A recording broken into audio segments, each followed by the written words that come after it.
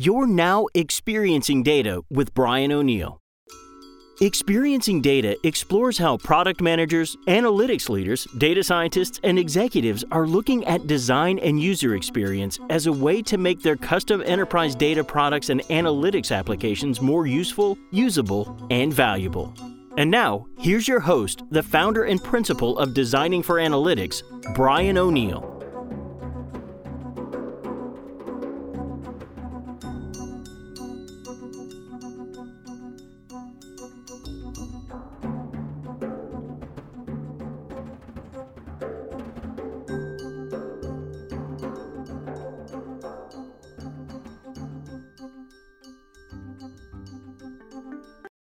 Jana Eggers is the CEO of Neuralogix, and she's also a self-proclaimed math and computer nerd who took the business path.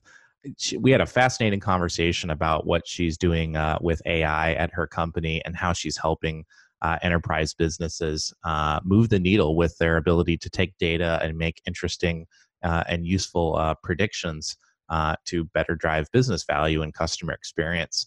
We're going to talk a lot about explainable AI in this and how powerful it is to provide whys behind predictions when you're delivering those, especially to business stakeholders. We're going to talk about how some of her technology allows companies to do what-if simulations, being able to remove features from predictions and rerun them in real time. There's a ton of great information in this conversation with Jana, so I hope you enjoy it. Welcome back to Experiencing Data. I'm happy to have Jana Eggers on the line from Neuralogix. Actually, is it Neuralogix or Neuralogix? How do you guys like to say it? Oh, that's a big one. We get Nara all the time, but we do pronounce it Nara, and we also get logistics instead of logics on a regular basis. So it is Neuralogix, but we're okay. Anyway. Excellent. Well, you are the CEO of this company. You guys work on in the AI space, and we met at I think it was the IAA symposium, and had a nice dinner there. And I enjoyed our conversation, and wanted to bring you on the show a little bit to talk about what you guys are doing at Neuralogix, but also about how we are bridging the gap between some of these technologies that are in place and also how end users are experiencing them. Like, how do we make all this technology as easy to use as possible so that business value is actually created? So could you tell us a little bit just about you guys are using some interesting technology to make machine learning, as I understand it, predictive intelligence to improve the quality of these outcomes modeled based on how our brains work. Is that correct? Yes.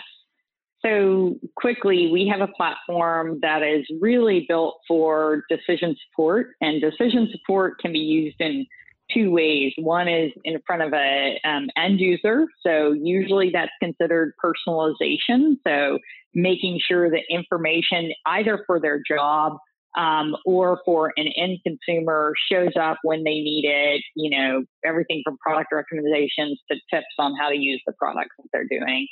And then it's also for decision support. So you're running a large factory, you're now adding many sensors into your process. How do you go from having decision factors around 20 to having about 500 to 2,000 decision factors coming in? And once we get that overload of information, our tool is used to help people with those decisions. And yes, we're using a different approach than traditional neural nets, which is what deep learning is based on. While we use that within our tool, we're more on the cognitive side. So that idea of, okay, I've got a lot of different signals coming in. How do I understand how those signals relate to each other and then make decisions based on that? Yeah, I was reading something on your website, and I was wondering if you could talk a little bit more about it. And maybe I misunderstood it because my background's not on the math side and the engineering side, either of those. But it sounded like your technology is able to somehow look at recency in a different way, and it's able to adjust its predictions based on maybe information that's happening recently, as opposed to kind of like you picture this little information nugget going in the beginning of the funnel, and it goes through the same funnel and spits out on the other end with some data in the funnel, right? And then the outcome at the other end. I'm kind of picturing like, oh, in this case, sometimes maybe it drops in the funnel halfway down already, or maybe that's not the right analogy, but could you talk a little bit about that? No, I love that you're picking up on that. It's actually, we were just having a conversation with one of our customers early this morning because they're based in Europe. We were talking about just this, and we were talking about how things change with the contacts, and we had shown them basically some sensitivity analysis around that in the immediate contact, which is really within the minutes and hours, right around when they were making a decision. And they said, but wait a minute, you're learning from 2 years of data. Why are you emphasizing so much what's happening right now? And that's what we're showing you is that the context of what's happening now is really impacting what the decision would be if you were really considering all 2 years, and you do want to still learn from that data, but you have to put those 2 years in the context of what's actually happening right now. And it's those things that the human brain does really well, which is, wait a second, I need to pull up the information that's related to this, but particularly related to this context.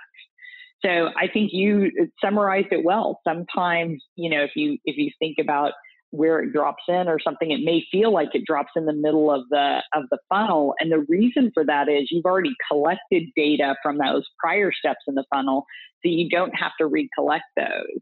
And so you're using that to basically pull in the right information at the right time. And that's what our secret sauce is how to quickly pull together the different pieces of information. In the brain, it's often called chunking. So pull the right chunks together for my contacts to give me a better result. Interesting. Yeah, I've used the chunking method in teaching music before, but can you explain, maybe give us a concrete example of how? So first of all, my assumption is to an end customer, if we're talking about like from an experience standpoint, you probably don't notice any of this. This is probably down in the weeds, right? And you're not supposed to necessarily have to know all of this is going on. Is that a safe assumption, first of all, or not necessarily? Well, we would say no in general, because one of the things that we do that also, stands us apart is that our AI is transparent. Mm-hmm. So meaning that when we provide an answer, we also give the reasons why that is the right answer for this context. Okay. So we think it is important to know, you don't necessarily know what calculation has to happen, but really to know what was taken into account and what factors weigh more heavily in this context than other contexts. So kind of yes and kind of no to answer your question. We're not meaning to confuse people, but we do want to point them in the right direction so they have confidence in the answers that are being given. Yeah, I actually wanted to jump into kind of the explainable AI space. We were emailing about that. And you may have answered my question already. I guess what I was thinking of when you were talking about things like product recommendations, there's probably a level of detail that you have to choose to surface based on who your customer is, right? Like I'm guessing if you're recommending a lipstick color to someone, that maybe the explanation of why isn't as in depth as it might be for your factory floor. So is this something where there's you can kind of determine the amount of explainability that is provided with any of the recommendations that come back, kind of based on what's needed by that particular user? Clearly, Brian, you don't wear lipstick.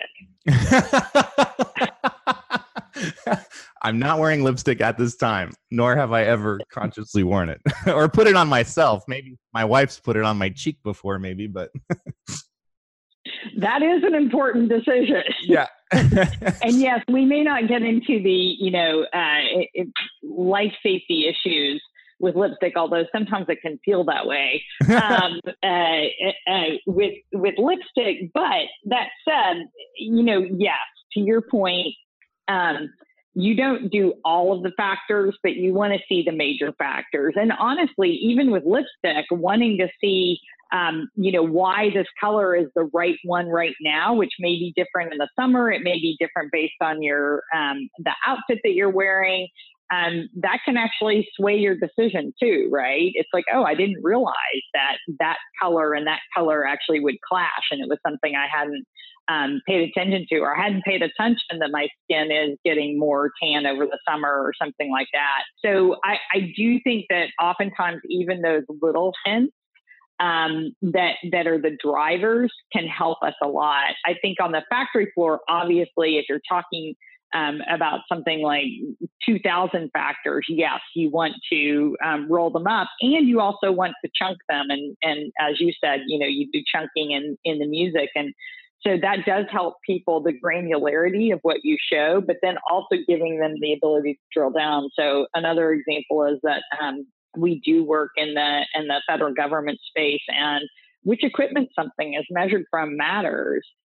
But you don't have to say, well, it was this camera that's installed on this equipment and it has this lens capability, right?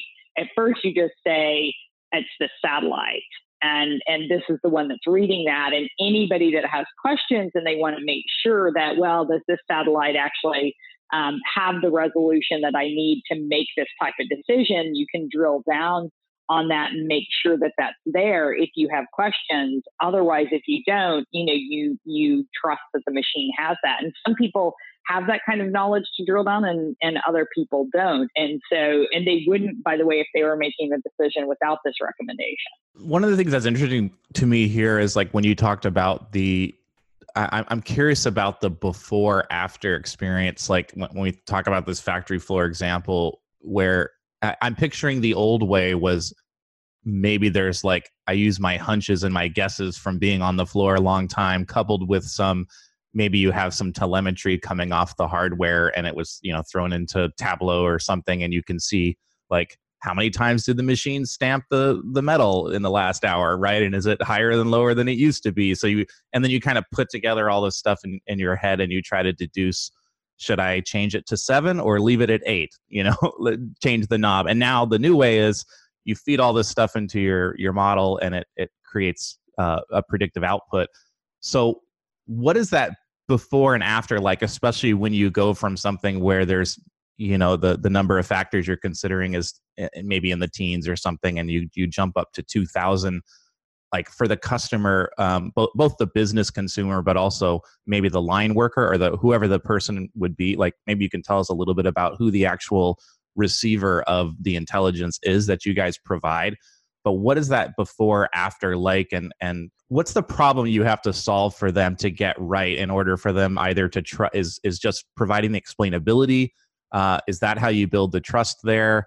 Is there a bigger gap that you have to kind of close with the technology that goes beyond just have faith that it works? Just, it's really smart. Like, what's that before, after? Like, no, that's a great question.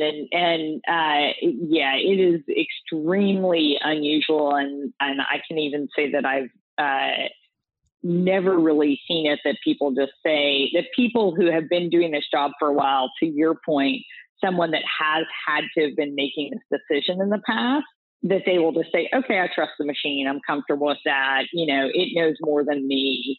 So that's really unusual. The only time I've seen that is when you're really doing something new and no one there has any idea what it should be.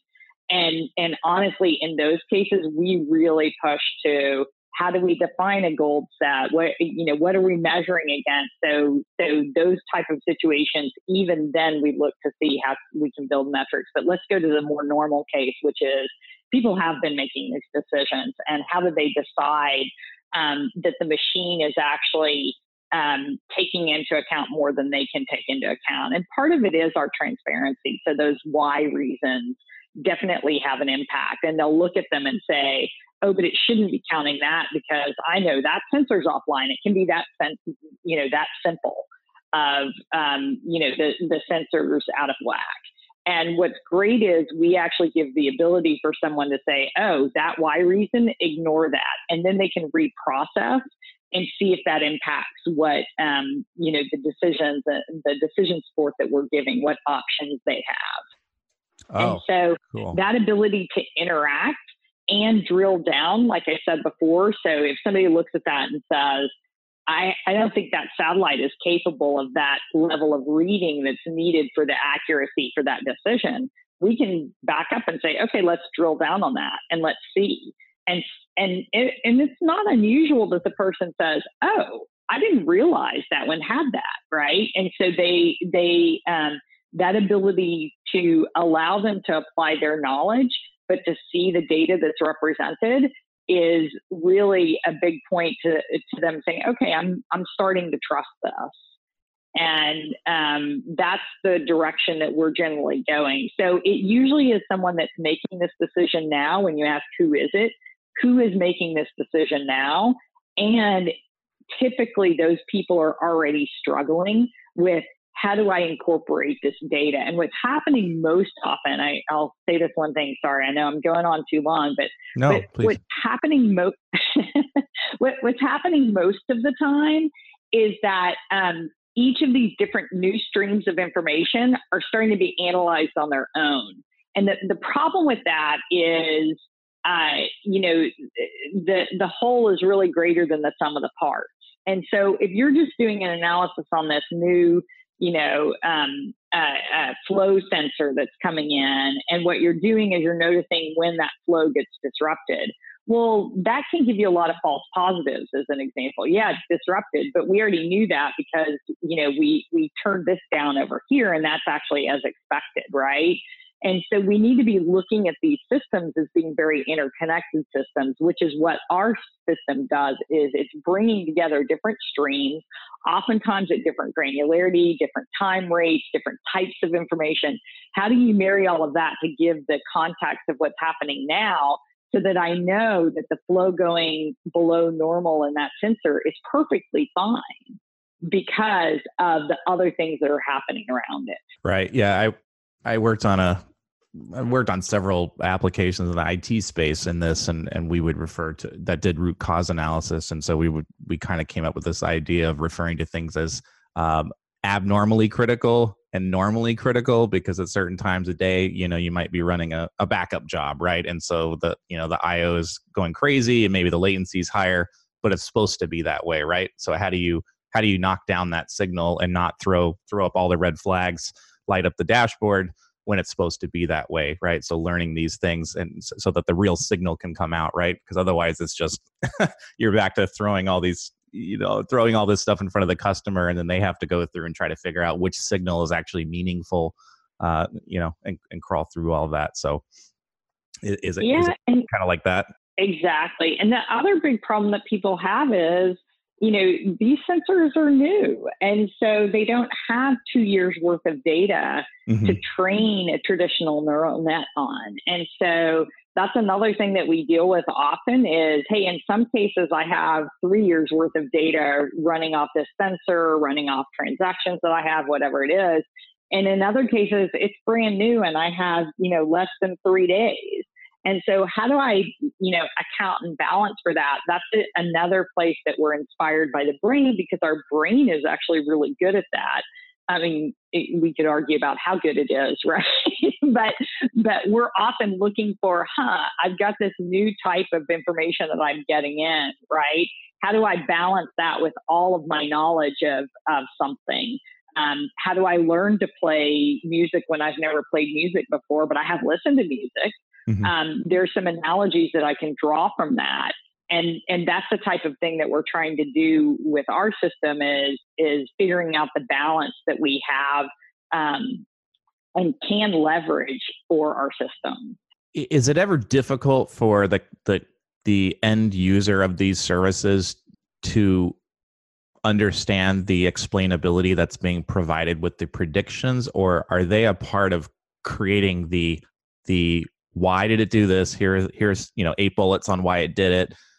Are they part of the language and the presentation of what comes back, such that it, like, especially if you're talking to someone that had internal knowledge, right? The guy, the factory worker who's done this for 30 years and has a lot of knowledge in their head about these systems. Are they like part of that design experience so that it looks familiar to them when it comes back? Or is it something where you have to kind of iterate through to figure out if they can understand the signals that are coming back? Yeah, it's some of both. right? They're absolutely involved, and it's an iterative process. so think of it as a normal product management process where you're getting a prototype out there, you're showing it to people, you're talking to them about what, one of the things we do is work very hard to get things into what we call our connectome, which is, roughly our knowledge graph. I'm going to use that term, but I always hate to, because there's also things that are very different from a traditional knowledge graph. But get our knowledge graph going very quickly, and then be able to show them some of the answers so that they can react to it. Because until you see it, it's really hard to create it in your mind. And so that is absolutely an iterative process that we work on, and think of it more of, starting with an MVP and iterating from there, and giving them the tools and flexibility. Our platform has the ability for, not end users, but systems users to define that kind of language and what levels, and we're still building out, we're also a startup, so we're still building out functionality, but it's a great question, because we've learned from customers that is absolutely necessary, both granularity as well as the ability to iterate to provide more clarity based on the particular problem that we're solving. Is there a particular anecdote or story? Like you said, you've definitely learned something there. Can you share one of these learnings that you've had, or maybe you displayed something that came across strangely, or was misunderstood, or maybe it caused a problem and you learned something from that experience and how you changed it? Is there anything that pops in your mind? Well, one thing that's quick and easy for everyone to understand. So Procter & Gamble is very public about their work with us. Great. We're grateful for that. So we work with them on several things, but one of them is the Olay Skin Advisor. And there was lots of discussions about, on the whys, do we show her, because it's normally a female user, do we show her answers that she gave us? Like, she told us that she likes things feeling light as air on her skin. And the question was, well, she knows that she told us that, so why are we giving that as a why? And so there was an internal debate about that, not just internal to us, but with Procter & Gamble and the Olay team. And one of the things, and it came out clearly from customers, they actually liked seeing even answers that they directly gave, because they knew that the machine took it into account. Right. How did they find that? We were testing the whys. So we were actually testing what showed up for customers and at what level. And it wasn't that every answer showed up as as a why for everything, because some of the answers didn't impact everything that we were showing. But we were surprised that it wasn't just, what's considered an inferred connection. So something that we, stepped to from the answers that were given, but we were surprised at how many people said, I know I gave you that answer, but I liked seeing where it applied. Right. Got it. And so that was very interesting to us when you talk about granularity, a lot of people think, well, show me the things that I didn't know of. Right. And I think one of the things that is important and that we learned with that is that we verify the things that the customer thinks should be there are there. Is that typically like a space that that you need to go every time you guys take on a new client or a project, that's part of your standard process, is that there's going to be this gap and we have to understand what needs to be there and why it needs to be there? Is that just the standard part of the process? Yes, which is why we make it easy to change. Right. So, and you mentioned this a few times, so I'm wanting to unpack this a little bit. Is your the intelligence behind the systems that you guys use, and is it manifested into a software application that you guys then customize for each customer, or are you more providing API hooks, and then the client is responsible or can pull in that information however they want into whatever tool? Help us picture how it's actually experienced by either, obviously the Olay Skin Advisor, that's probably through a web interface on a public website, right? But maybe the factory, what would the factory experience be like? Who's looking at what in order to receive this this information that's coming from you guys? Right. And it's the latter rather than the former. So we are an API-based platform. And Okay. so in that way, think of us like Twilio, right? Then they do the communications for most of the applications that you use. And they do that by just calling their APIs for, click to talk or something like that from within an application or text or whatever it is. So just like with Olay Skin Advisor, we didn't build the Skin Advisor. We just built the intelligence behind the Skin Advisor. And the same thing on the factory system. They already had a dashboard. They're not going to completely replace that dashboard. They're not going to make their plant managers sign into another solution. Right. What they're going to do now is, put another panel in that dashboard, probably replacing a few others. That now says, hey, here are the top 3 things you should pay attention to. And so that's normal. Now, we do have some basic interfaces that we've definitely had some people use. Usually that's kind of an interim, like, wow, we did this proof of concept, and the proof of concept went so well that we want to start using it now. And, there's 7 people that are going to use this, not 800 or 1,000, right? Mm-hmm. Or millions, as in the case of Olay. And for that, actually, we're just okay with them logging directly into this system, getting some answers and going. And like I said, usually that's something that's 6 months to a year in terms of timeline that they would do that. And then while they're getting it integrated into their system. And you mentioned how you could turn off some of the Ys that came back and rerun. So does it go beyond turning on and off the signals, or is there any type of like capability for like what if analysis? Like, clearly I need to change the flow rate, but should it be 82 or should it be 87? And what's the impact going to be? Does this allow you to run those predictions as well with more than just on off? Yes. How cool is that? It's pretty neat, right?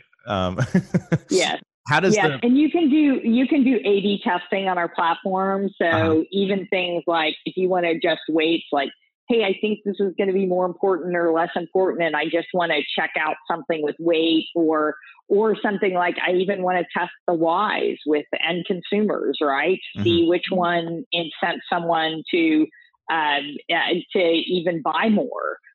We actually have the capability now, and the capability to do A/B testing. I want to be clear. We also easily integrate if you already have built in your product, which is not unusual too, particularly on consumer products. If you already have, like Adobe's test suite built in, we fit in right with that because, right, it's just another API call. And so with the API call, I say which one that I'm going to, and then those different results can be measured. But we built that in because we also have found that a lot of customers, again, as they're just starting out with prototyping with AI, it's still new. And so while we didn't build out a full test suite the way that an Adobe has, we do have simple functionality to allow people to do some more what if. And then we have that real-time capability. And to your point, if you want to completely say, okay, what if my reality is very different than I think it is? How would it change the answer and do comparisons that way? Is there any particular risks or challenges in terms of the integration part between not so much the technical ability to access the capabilities of the API, but in terms of the making sure that there's actually a positive outcome, there's business value created, there's a good experience? Is there any places where that maybe doesn't go so well between I'm assuming it's a internal engineering group that or product group that would be utilizing the APIs, or maybe is it a third party engineering company or something like that that's providing the actual application that's going to access your APIs? Like I'm just curious about that integration and if it's ever a challenge. I mean, most of the time people are already working, either they have their own internal resources. Like I said, a factory dashboard is usually built by someone. It's either built by their internal resources or they do have an outsourced firm. If Procter & Gamble, I know they release this publicly. Sometimes they work with agencies. Sometimes they work with outsourced development, and they have their own in-source development group. So it really depends on the project and the customer and kind of where they are. But most people don't have it. This isn't a new thing. They were already doing some of this, not with AI, but with statistical approaches. So and I want to be fair, we're working with very large companies. So none of these are, smaller or mid-sized companies that maybe don't have that access right now. These are really very large companies that this is pretty much a standard to them. And I think you're seeing more of that. I mean, this is why Salesforce paid, huge numbers to somebody like MuleSoft, right? Is companies are realizing I have to have some of these resources available, again, whether in-sourced or outsourced, to move my data around so that I can really leverage the value of that data. Are you often selling into a data science group, and is it something where maybe they don't have the capacity to do what you can do or the way you do it, or is it more a business group pulls you in because they don't have internal data science? You're probably going to say it's a mix of those, but I'm just curious how much like the internal data team, beyond being a data provider to you, in terms of the science and intelligence part, how do you guys work together, and who picks up the phone? Yeah, it is a mix as to who is actually heavily involved in the project, but it's not a mix. Every single company we work with has data scientists. They have some form of engineers, whether they're, systems engineers or software engineers, that varies. But, so this is really what, is considered a multi-buyer complex sell, right? Because I've got a technical sell, I've got an end user sell, and that end user can be a literal end user or a data science person. And I've got my business side, and financial. So, how much is this valued in the company and how much does it cost? So we've got all of those aspects playing. Usually if data science is heavily involved, it's because we offer a capability that they don't want to spend the time. This isn't something that, as a company, they want to value to do. So I'll give you a direct example. And again, it's because, Procter & Gamble has been public about this. We have other customers that are very similar. The AI that was developed for Olay Skin Advisor that does the image recognition and actually it determines my skin age, and then it looks and says, okay, for that skin age, her crow's feet are great or they're bad, right? And so that was something that was very close to what Procter & Gamble values as part of their contribution. Like, they need to understand skin really, really well. And they did go and look to see if there were parties that would be doing that type of thing that did it as well as they could themselves. And it was, a machine learning and data sciences group that developed that visual ID system. And then they said, okay, and now for pulling together all of the signals that we have about our products and product grouping and things like that, and to put that in the context of this user, that's a decision support or more targeted recommendation engine. And they went and looked at recommendation engines, and ours had flexibility and capabilities, including the whys, that they didn't find in others, which is why they used it. But they said, we don't feel like that kind of recommendation capability is something that we need to own and develop ourselves. So that is a really good example of something that happens on a regular basis. So let's back out and talk about in the plant production process engineering space where we have several customers. Oftentimes if they're dealing with raw materials or chemicals that they work with, they have some specialty in that. And so the analysis of the quality of what's coming out in different parts and stages, that analysis is very important to them. And they spend a lot of resources on their data science to do that. Now, the analysis of how do I bring together all of those signals and react to that in context is not something often that they have capabilities of doing or feel like they need to build out that quality specifically for them. And so that, again, it's a different use case, but it really is the same type of decision that they're making, which is A, I don't need to build it myself, and B, I don't have a reason to build it myself. So why wouldn't I use a tool for that? I see. And is that, how much are, for example, in that case where you have these other data science teams involved, I would imagine they're probably heavily part of your sales process and talking to the business about the value of these things, or is that not necessarily true? So it depends on the group. So sometimes data science is like, look, I've got way too much to do. There's no way I can help you on this. And so they'll kind of come in and usually do some tests, like, okay, do I believe what they say? They'll come in and help somebody analyze it or something like that.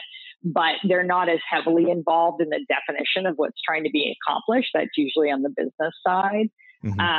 But they'll do some of the vetting and questioning and poking at what we're doing. And sometimes through that, they're like, hey, I think I could use this for this other problem that I have. Can we talk about that? Is having the whys and the explainability capability in your platform, is that a high, medium, or low driver, do you think, of your sales and your success? Like how much is that important to the client, or are they more just like, is that like, I didn't know you could do that, that's a nice, it's like gravy, they didn't, they weren't thinking it was going to be there, but it was a nice delighter. Can you talk about like the importance of that or not? Yeah, it's kind of, think of it as bookends. So it absolutely, in kind of the front end phase, it's something that people worry about as far as explainability. So in attraction, people are usually like, okay, we've got to try this ML thing. And I like the fact that you're talking about explainability, and other people that I talk to aren't, right? Or they talk about it, but they don't really have a plausible answer for how they're going to get there. So that's at the very front end. In the middle, it becomes a lot less important because all they care about there is the result. So if we can't get better results, even if we have explainability, it doesn't matter at all. So the middle chunk of, the books between the bookends, it is highly unusual that that's the reason. Then at the end where they're like, okay, you can get me better results, this really matters, then they focus again on the whys. So it's, the duration of the whys is not as much as the duration of getting to the right results, but they're actually, it's the beginning and the end of the project where they're key. So our, in order of it, we have three things that we taught most, and that's our differentiators to customers. First is we can produce better results. They love that. They think it's great. And the context is a big differentiator for them. Second, we have the transparency and explainability so that they can literally see everything that happens if they want to drill down that much, right? But they also have that more rolled up view of explainability. And then the third thing is that quick and easy way to add on new data and not have to wait 5 years for 5 years of it to be significant. And so that ease of integration, and now I want to add this new sensor, I want to upgrade this sensor. And when I upgrade it, by the way, it has different capabilities than what it was before, right?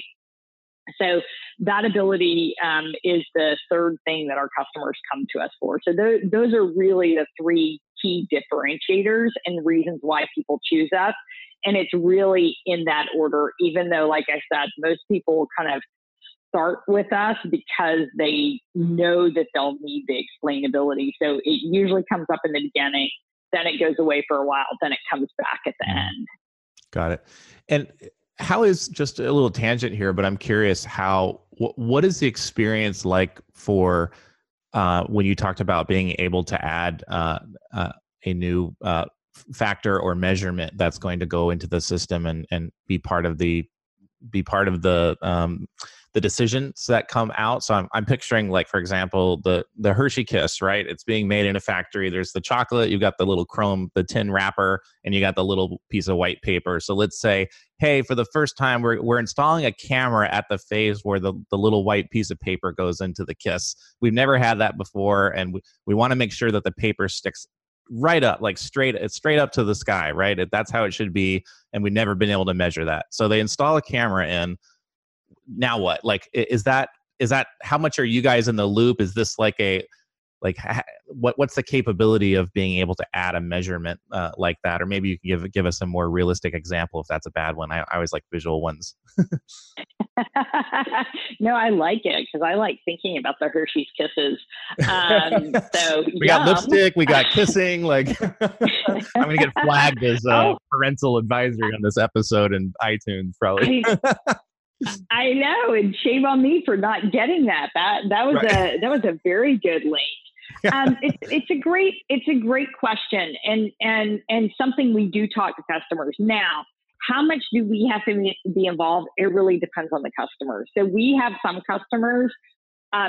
So I mentioned we work with government. We have some government customers that we can't even look at the data that they're, we can't know that they're interested in that piece of paper sticking straight up, right? Got it. And so what happens then is they'll often come to us and say, hey, I have this analogy, right? And they and they're used to that because they can't often even talk to their colleagues about what they're doing, right? Because you have this need to know on so much national security information fairly. And so they're used to doing that kind of translation and saying, if I were thinking of this, what would I do? And then they can go do that all themselves. We have other customers that are right in between where it's like they could do it themselves, but they like the backup of us saying, oh, look at this or consider this or think about it this way. And then whether we implement it or they do, it really depends on how intense it is. And then we have other customers that look at us and say, hey, I need that done. You guys tell me what it's going to cost and do that. And we have very few of those just because we're not set up to be a services company. Mm-hmm. We are working on some relationships to where we could turn and look at someone and say, hey, you guys, usually what we're doing is talking with their internal resources about how to do it. Then the problem comes in if they don't have the internal resources that have the bandwidth to do it, who does it? And that's still what we're trying to figure out. But it's really across the range. And what very much happens, it's a fine, like you said, visual example. What very much happens is how do we train that data? How do we see the features that determine if that's sticking up straight or not? It's really the features that get fed into our system. Mm-hmm. When do we need to say, hey, slow that down? We're noticing when the flow is this much, they tend to not be positioned correctly. But when the flow is this much, it's fine. And so that's the type of thing that we would start saying is, quality on the KISS paper is going down, and that feature is going down. So what do we know from the past? What can we learn to say, how do we adjust for that? Got it. Wow, this is great. I love this conversation. I've totally learned a ton. We have to wrap up here soon, but I had a couple other questions that were more kind of like state of the market kind of stuff. So I came across this data science survey that was taken, and I was curious if you experienced this either with Naralogics or just you're smelling the same thing here. But Two of the challenges that data scientists were saying that they were having from a non-technical types of issues, at least, data science results not used by the decision makers. So, which I implied to mean we did all this work, and then the people that were supposed to be our internal customers don't actually leverage it. So, does that sound familiar to you? Something that you've heard before? And can you talk about why you think that is? Yeah, I think the challenge is that it's really easy, particularly with big data, to not believe the results. They're hard to understand. We even face that here. We have an ongoing discussion. I've been here for almost 5 years now about how. So we call. Remember when I said I hate to call it this, but it's the closest thing that people understand is we call our knowledge graph that we build of customers' data. We call that a connectome because in your brain, your connectome is the wiring diagram of your neurons. And so we're inspired by biology, so we call it a connectome. And we talk on a regular basis of how do you visualize the connectome? And it's really hard because it's a lot of data in there. And I think that's the challenge that people have is they go do these big projects, but how do you help people conceptualize what you're delivering and give them the ability to question and communicate with it, even because when they look at it, oftentimes those results, they're not going to believe them because it goes against their intuition. And I think that's where people run into the most problems is with that type of situation. And I think it's more of a communication thing. You're so deep in it as a data scientist, you know the math, and what you're not realizing is who your customer is. Does this tie into, well, maybe you tell me, one of the second things I wanted to ask you about from the same survey here was, and again, I think this is the Kaggle machine learning and data science survey from 2017, but another one was managing expectations about data science initiatives is difficult.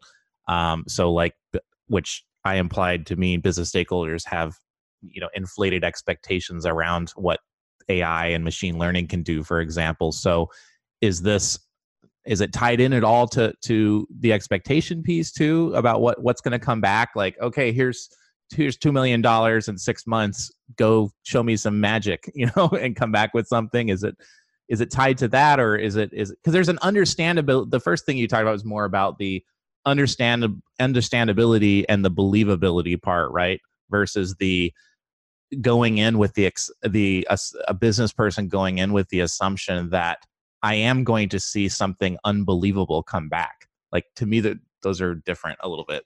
Yeah, I love what you said there because I actually, they may say they want something unbelievable to come back, but when something unbelievable comes back, they don't believe it. Mm-hmm. Right. So you have this non-virtuous cycle where it doesn't help you because they look at that and go, it doesn't make sense. Well, wait a second. You wanted something unbelievable and magic, and now, do you understand magic? Right. So I think that's a challenge. One of the things that I do recommend for people is that they actually start in a place they've already been using statistics, because as humans, we're not so great about probabilities. And at least if they've started applying some statistical methods, they started thinking more about the different probabilities and impacts that they could have. So yeah, it's a really hard thing to do. And particularly when you're a data scientist and you're coming from this math background and people don't understand the coolness of the math methods. I do say, AI isn't magic, it's just math. And then some people argue and say, oh, but math is magic. And it's like, yeah, well, that's part of the problem is that we present it that way. And it's actually not. It's a computation. And it's some really cool ways of getting it. I mean, I'm a mathematician, so I'm all for mathematicians are amazing.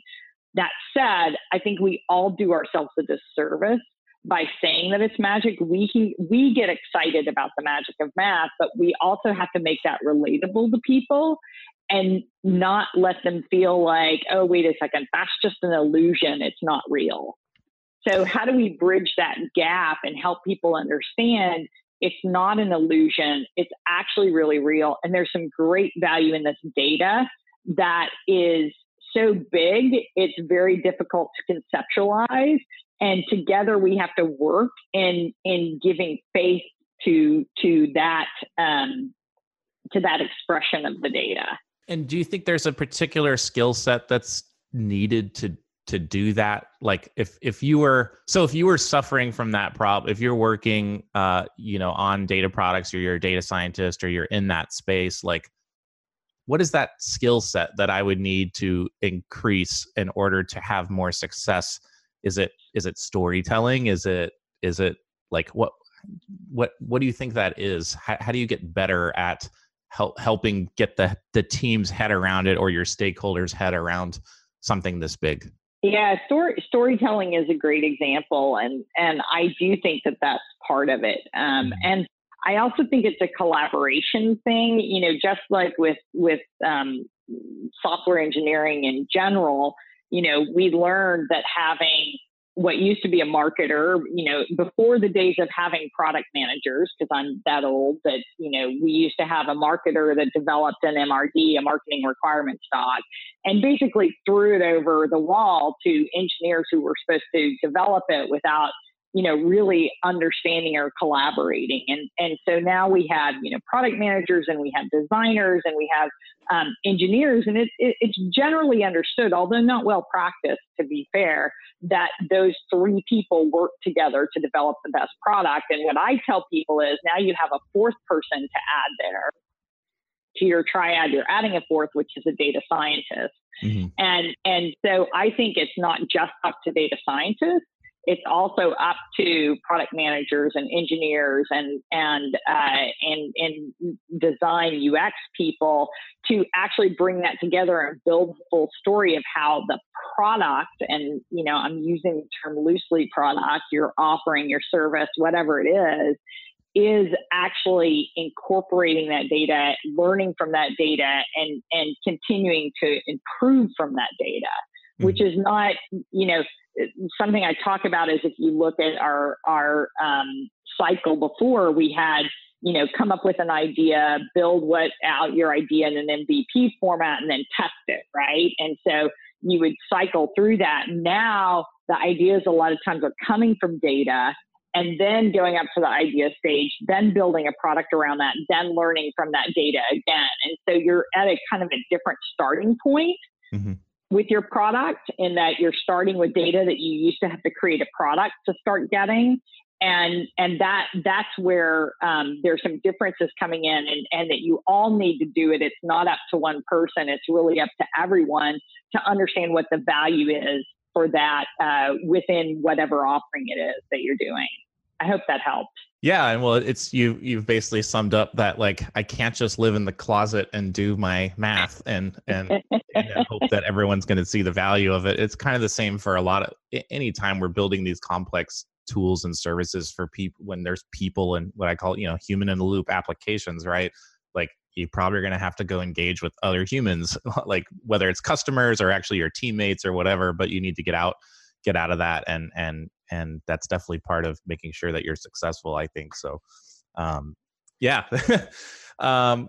Exactly. This is not the case of just build a model and they will use it, right? It's like, what does that model do? How does it respond in this context? All of that adds up. Right. Well, this has been awesome. I love the conversation. Any parting words or any closing advice you might have for, business leaders trying to jump into this space or leverage some of these technologies, what they might want to watch out for? I think you've given us a ton of great things to think about, but wanted to just give you a chance to have a closing word. So the closing word that I give is, AI isn't just about the algorithm. So it's about the data, which you've probably heard, and the bias expedient into it, but it's also about the results you're trying to give. And I talk about AI's trinity being the data, the algorithm, and the results you're trying to drive. And anytime you change any of that, you have to rethink. And so that's the one thing, is really understand that AI is the combination of those three things that cannot be separated.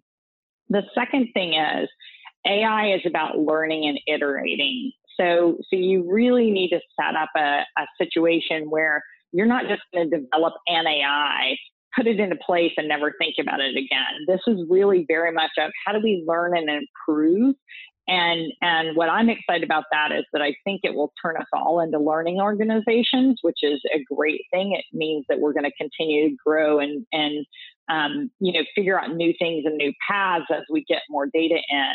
But that's a transition because most of us aren't. Most of us are in a fixed mindset rather than a growth mindset. If you go by that terminology, I typically go by the Peter Sande's learning organization terminology, which I like. And so that's where I think we're going. And you have that opportunity, but you have to learn how to do that. Wow. Well, thank you. That's like, I know, that's stuff. Like a whole nother podcast. Yeah, right? You could totally. Sorry. I'm rereading I forget, was it Lean UX or not? No, it's I can't remember the process, but the it's a well-known book. I feel silly now, but the point being the are we learning, right? When we either roll out features or we want to put something into our product or service, and measuring whether or not you're learning something, as opposed to just like did the metrics go up and to the right? Like, because you don't know why. I know they sorry, I know they cover that in Lean Analytics. That's yeah, so, and they probably do in Lean UX too. Yeah. I forget the book, but anyhow, it doesn't matter. I think we're on the same page about what whoever wrote the books about these things, right? Like the wisdom is sound regardless. So, wow. Well, Jana, thank you for coming on the show. This has been great. This has been Jana Eggers, CEO of Naralogics. I'll put your link to your site in there, but I know you're on Twitter. Is there anywhere else? Like, what's your Twitter handle? I'll put that in the show notes. I'm at Jeggers, Jeggers. Awesome. And any other place people might want to learn more about what you are doing or what your company is doing? No, those are the main ones.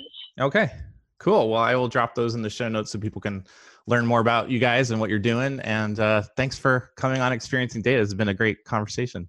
Brian, it was so much fun. What great questions. And I look forward. I hope we get some feedback. Cool. Me too. All right. Well, cheers. We hope you enjoyed this episode of Experiencing Data with Brian O'Neill.